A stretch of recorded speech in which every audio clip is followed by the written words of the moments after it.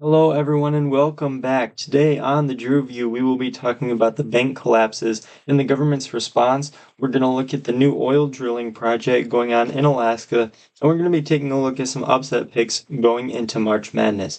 I'm Drew Bennett, and you're listening to the Drew View.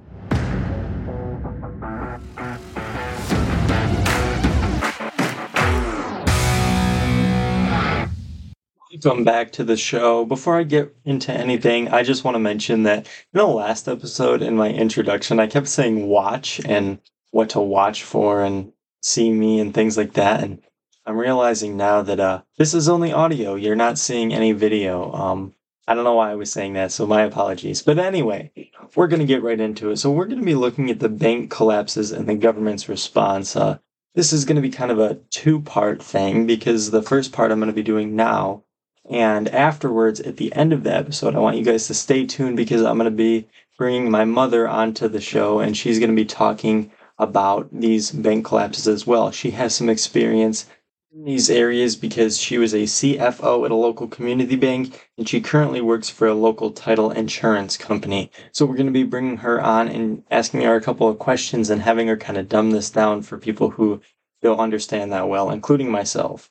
So I'm going to be completely honest. Myself, I don't know a whole lot about what's going on, but I do know that, it's not necessarily the best thing in the world when we have the Silicon Valley Bank, also known as SVB, and the Signature Bank of New York. Both have collapsed recently in the past few days. The SVB was the 16th largest bank in the U.S. prior to its downfall. Now, one of the reasons why this is a big scare is it's the biggest financial institution to collapse since the recession of 2008. It's very scary because, you look back at those times and we're starting to see more and more similarities between that 2008 collapse and what we're seeing today. So just something to keep an eye on kind of, as we go through and we look at like history. I want to be asking my mom when she comes on later at the end of the episode some of those questions about like what the similarities are to what was happening back in 2008 and what's happening now. Are there things we need to be looking out for? Are there some concerns that she has and kind of getting her perspective on that? Now, along with that, Biden had got on and said, that he said Americans should be feeling confident in the banking system in America today. And while I would love to believe that, there are some things that you just have to look to history for, and this is one of them. When you look to history and you see that we haven't made too many more policy changes that would change the outcome of what a potential collapse would be, we really have to see when some similarities start popping up, and we need to start recognizing those before they hit. I think that's really important. Not to fearmonger or anything like that, but it is something that would be nice to be prepared for. But additionally, I did want to add that I was reading an article that Bitcoin and cryptocurrency sales have actually spiked since Biden came out with that announcement. So it kind of shows that I think a lot of people distrust what he says and don't really take his word as truth, which is obviously how you should take every president and every politician. People do not always tell the truth. That's just the fact of the matter. And I think that doing the research for ourselves is very important. So again, I'm going to have my mom on here in a little bit. She's going to talk about that. So be sure to stay tuned. She's going to have some great insight for you. Alrighty, so the next thing I wanted to touch on was a new oil drilling project that is going to be happening in Alaska. Biden just approved it. It's a massive oil drilling project where 3 out of the 5 sites that were proposed were selected to be a part of this project. They didn't include 2 out of the 5 sites because they wanted to reduce carbon emissions and some environmental reasons behind that. But despite the fact that they did try and appease those climate activists, they still had a bunch of climate activists objecting, and that's what I was always kind of confused about. Is there becomes a time when we have to start making our own resources. We have to start, using our own fossil fuels, and we have to become energy independent because even for the environment's sake, I mean, if we're gonna still use fossil fuels, which we do, we're not just going to be able to wave a magic wand and get rid of them. We're going to be best served if we do that in America, where we can be more environmentally conscious than in some other countries? Like, do you really think that Saudi Arabia and some of the other countries that are a member of OPEC, do you really think that they're being environmentally conscious and they're making a lot of environmentally sound choices and decisions with how they're going to drill that? Like, no, that's not what they're going to be doing. And so if we do this in America, while yes, it's not going to be perfectly sound for the environment, it's probably going to be better than what you can expect from places like Saudi Arabia and Iran and other places like that. I know that it sucks that we can't be perfect, but I would rather it be done in America where we're going to benefit more from it, and also where it's done more in a place that is environmentally conscious, because we have so many activists, so many regulations, so many people that we're beholden to make sure that we're making environmentally sound choices. It's going to end up being done better in America than anywhere else. So I think probably all five could have been approved, but I think it is a step in the right direction that at least three out of the five were approved. It's projected to produce about 180,000 barrels of oil per day, which is about 614 million over the 30 years that it's supposed to be drilled for. And now I think, it's a step in the right direction because we're, over the past couple of years, oil prices have been going up tremendously because we've stepped away from being energy independent. So I think that taking a step in this direction, while I think more could absolutely be done, this is a step in the right direction. And I will give props to President Biden for signing it, despite the fact that he's getting backlash from his own party, from far leftists like AOC and people like that. Now we're going on to the Top 10 Tuesdays segment, and this isn't kind of something that you will typically see, but March Madness, man, it's one of my favorite times of the year. I love college basketball. I love all basketball, but college basketball especially. And this time of the year, it gets so competitive, and it's just one of the best times to watch sports, I think, throughout the whole year. But I wanted to come on and give you list of 10 teams that I think are your best bets for upset picks. Now, I'm not going to count 8, 9, or 7, 10 upsets. To me, those aren't even upsets because the other, the 7 and the 10 and the 8 and the 9, each of them win about 50% of the time. So that's not really an upset. I'm talking anything higher than that. Usually you hear about the 5-12 upsets or different things like that. So let me hit on that for a little bit, and then I will go into talking to my mom about the bank collapses once again. One honorable mention I wanted to say was Colgate. If I were to pick a 15 seed to upset a 2 seed, I think it would be Colgate over Texas. Now, Texas, I think they really got screwed because there were some people making an argument for them being a 1 seed, but they ended up getting put in, I think, one of the hardest probably regions to win. Just for the first 2 rounds, I think that whoever they go up against, if they do get past Colgate, assuming that they do, whether they come up against Texas A&M or Penn State, I think both of those teams are going to be really tough for them. So I feel really bad for Texas. But anyway, so Colgate's my honorable mention just because I think they're the best 15 seed available. But that Texas team is really good, so I think the chances of that happening are pretty slim.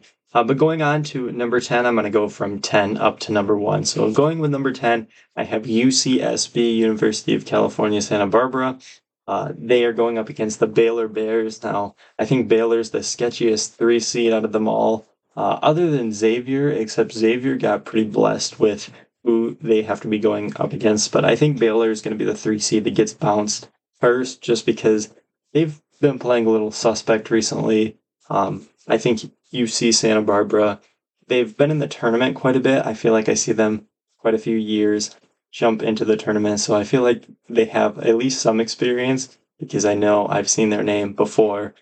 So who knows? Maybe this might be the year that UCSB gets a tournament win. On to number 9. I don't exactly know how to pronounce this team. Is it Iona? Gales. I think they are coached by Rick Pitino still, if I'm not mistaken. But that team is going up against the UConn Huskies. Now, I think UConn is going to win this game. I just put this team on there because, with such a high caliber coach, I think that they are always going to be a threat. They've made it to the tournament a couple of years, and they did actually upset a team in years past, so we'll see if they can keep up that luck. Coming in at number 8, I have NC State upsetting Creighton. Now, this is probably not the most likely 11-6 upset that you'll see. I have at least one or two others coming up, but I do think that NC State, they're in a good conference. They have an opportunity to upset Creighton. It all depends on how good the Big East is this year. I haven't watched too much of the Big East to know whether or not they are going to be a team that has, plenty of teams making it to the Sweet 16, or if they're just, a little bit overrated and they're all going to get bounced early. But I do think the NC State has a chance at beating them. NC State also has some suspect losses. I think they've lost to Clemson like 3 times. And that's a little suspect. The fact that you lose to the same team 3 times in one season is not usually a good thing, but I do think that there's a potential there for an upset. Now, I have 4 5-12 upsets on here because 5-12 upsets are really common. If you don't know, they're one of the biggest picks for upsets, and they usually happen the most often. There is usually at least one, if not two, every single year. And this year, the one I have coming in at 4, but the upset that's coming in number 7 overall is VCU over St. Mary's. For no particular reason other than a lot of people are picking this one, and I think sometimes the one that everybody picks is typically the one that doesn't happen. So, a lot of people are expecting Duke and San Diego State and Miami to get through. But not too many people are picking St. Mary's to win, and if they are, they're expecting them to get bounced in the second round. So why not? I'm just going to have VCU here in the 4th slot for those 5-12 matchups. Right, then coming in at our number 6 upset is the winner of the Mississippi State versus Pitt game. This is being recorded before those first 4 games start. So I think the winner of that game has an opportunity to upset an Iowa State team. Again, the Big 12 is one of those teams like the Big East where we kind of have to see how good the conference is once we start getting to tournament play. The Big 12 in the past has been really solid. Last year they had the champion in Kansas. But we'll have to see. Iowa State is one of those teams where I could see them going to the Sweet 16 or losing in the first round, both very easily. A lot of teams are like that this year, but I really see that with Iowa State. So I do have the winner of that first 4 game as my number 6 upset. And usually in the past few years, a first 4 team has gone on to play, do a little dance in March Madness. Before I talk about this next one, I did want to tell you guys a little bit about how I did these rankings.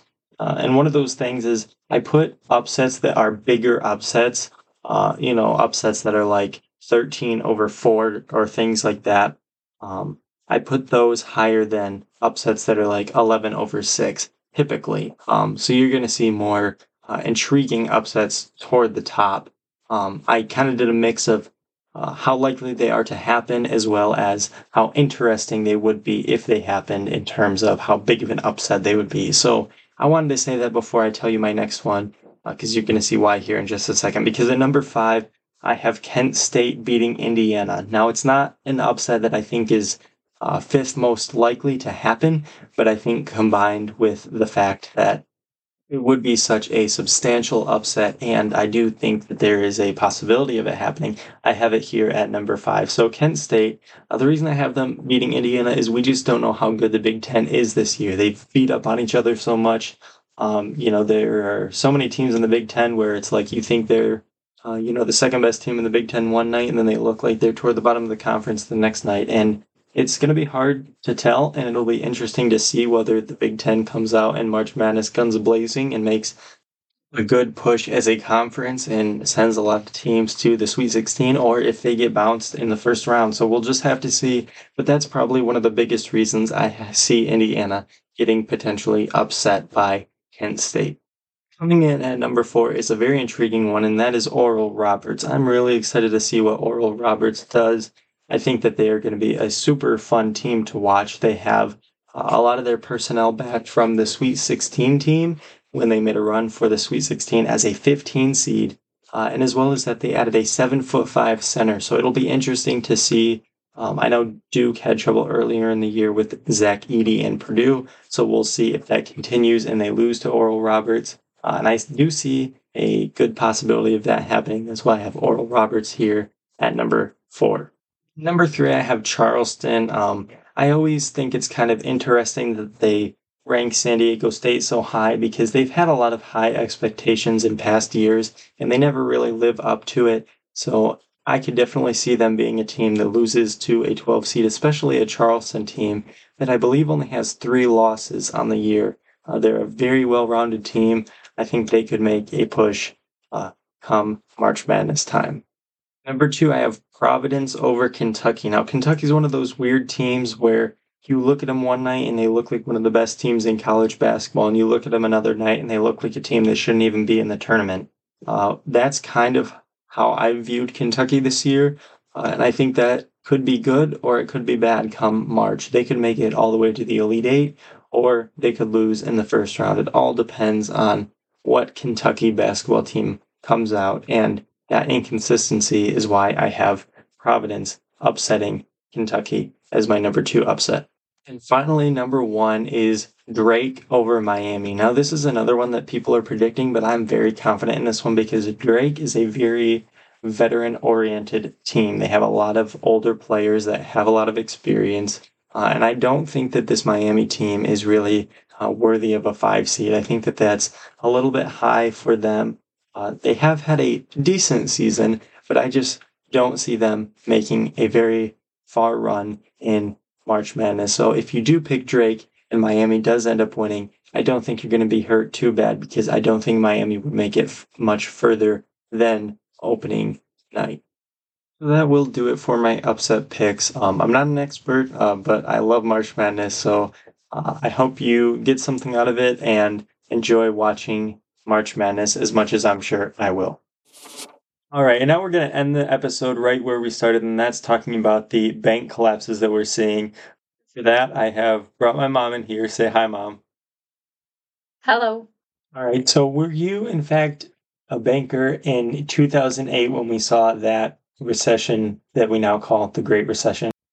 Yes, I was in the banking industry from about the year 2000 until 2019. So we're going to talk about some similarities and some differences from what we're seeing today and then what we saw back in 2008. But I guess we can start out with some differences. And one thing you were mentioning earlier is that the 2008 recession started a little bit differently than the bank collapses we're seeing today started. So how did those start back in 2008? Well, it was kind of a buildup of items that led to the 2008-2009 crisis. Lenders were doing a lot of risky type lending with housing, giving loans to a lot of folks who probably weren't qualified, but they were trying to make their money, their profits, so they were kind of stretching the limits a little bit. And then when the auto industry, General Motors and Ford had their big collapse and were filing bankruptcy, then that led to job layoffs, which led to people defaulting on their loans that were already hanging on by a thread. So then once everybody started defaulting on their home loans, then it was a snowball effect from there. Based off of the little bit of information that we do have, what do you think is the cause of the collapsing banks that we're seeing now? So from what I'm seeing, it's a little bit similar to the situation in 2008 and 2009, a little bit different. 2008 and 2009, it was more tied to subprime lenders making high-risk loans. And this time, it's tied a little bit more to the tech and big tech industry. The Silicon Valley Bank and other similar banks, they have large client bases of tech companies and startup companies. And these companies deposit all their money that they're making into their bank accounts at Silicon Valley. And the banks, then they have to turn around and do something with this money to make money themselves. So they either lend it out or they invest it into different bonds. And then, so a lot of times, if you can't lend it all out, then you move what you can't lend out over to bonds. Now, as the interest rates are on the rise, then those bonds are now worth less. From what I had read somewhere, I think it said like their average bond portfolio was yielding them 1.79% versus like right now you can buy a treasury bond that's yielding about 3.9%. So as the interest rates are rising, tech companies are now harder up for cash flow, and because their client base is down, so they're using up a lot of that cash that they have on deposit at the banks. And as their cash reserves and those balances and those checking accounts and stuff are going down, now the banks have to find a way to fund those accounts because they already took that money and invested it somewhere. Now these tech companies want their money, they're using it. They're like, oh no, we got to get this funds, get some cash available for these people in their accounts. So when these deposit accounts start to shrink, then they have to start selling off their bond portfolio because there's not a lot of people refinancing right now because the home interest rates are so high. So nobody's refinancing. It's hard to get loans right now. And so what they're doing is selling these bonds at a loss. Then that led to mass panic when they announced they had sold all of these bonds at a loss. And the tech companies and their advisors are saying, hey, they're selling all this stuff at a loss. You better get your money out of that bank. So more and more and more people were taking their money out, which led to the bank not being able to provide all of the cash flow.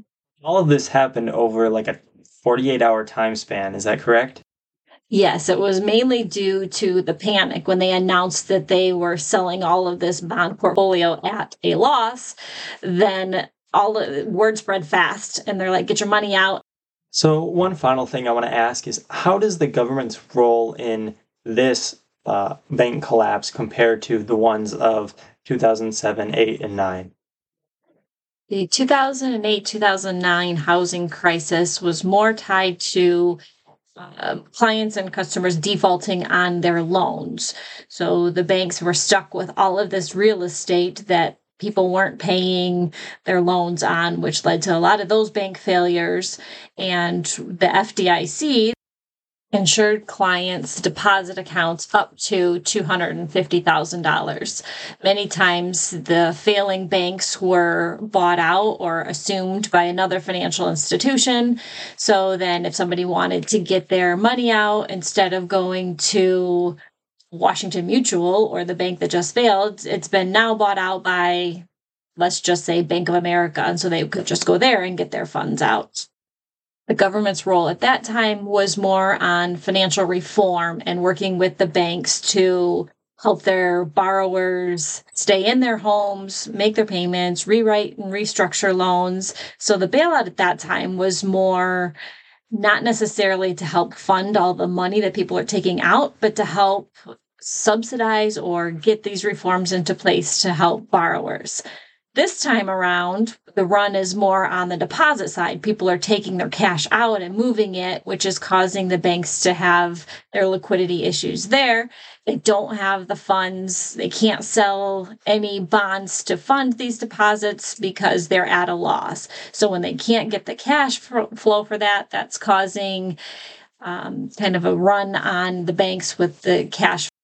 Since so many of these companies are tech-based companies that are relying on these funds to make payroll, to pay their bills, the government has to step in and say, hey, all of your funds are going to be guaranteed and insured, not just to the 250, but all of them, because they don't want to have the clients or the customer tech-based clients scared and moving all their money. As you can imagine, if there was a big run on banks and bank failures that are heavily weighted with tech companies, you all know how reliant we are on technology and tech-based companies. If there's a failure of their banks, which causes them to fail, it would be a snowball effect like we've never seen before. So the government is trying to step in as quickly as possible to prevent that from happening so these tech companies can stay funded, have their cash flows that they need. Now, how that is going to be funded, I have no idea. And that brings up a really good point because Biden said that absolutely none of this is going to be shifted onto the American taxpayer, but it does beg the question, where is this money going to come from? So thank you very much, Mom, for providing that insight. I know for me, I would have to go back and watch that another time or two to kind of fully understand it, but I think that's really helpful in kind of breaking it down and kind of seeing what's going on with the situation we're seeing with the banks. I also wanted to add that as smart as my mom is, she is not a financial advisor or anything like that. So if she said anything that misrepresents any certain scenarios, that was absolutely not intentional, and she's just representing it to the best of her ability. And I thank her very much for coming on the show. All right, and there you have it, folks. Thank you for sticking with me until the end. I know that was a little bit of a longer episode and a little bit longer than I anticipated, but that was some really valuable information that my mom provided and that I was hoping to get out there to you. So I know it was kind of a little bit all over the place, but I just wanted to show you guys that while there are some similarities, there are definitely still some differences between what happened in '07, '08, '09, and then what's happening now. But it's definitely something that you should keep an eye on and that we will be keeping an eye on this show as we move forward. I hope you gained something valuable from that episode. I'm going to close in prayer real quick. Dear Heavenly Father, thank you for this day that you've given us. Thank you for another episode. I want to thank you for everyone who's listening right now. Thank you for bringing them here to another episode. Father, I just pray that you speak through me and allow me to say the words that will be a reflection of your will, Father. I thank you. I pray for wisdom for our leaders as they deal with some important financial crises. And just give our leadership wisdom in general, because we always need it. In your name we pray. Amen.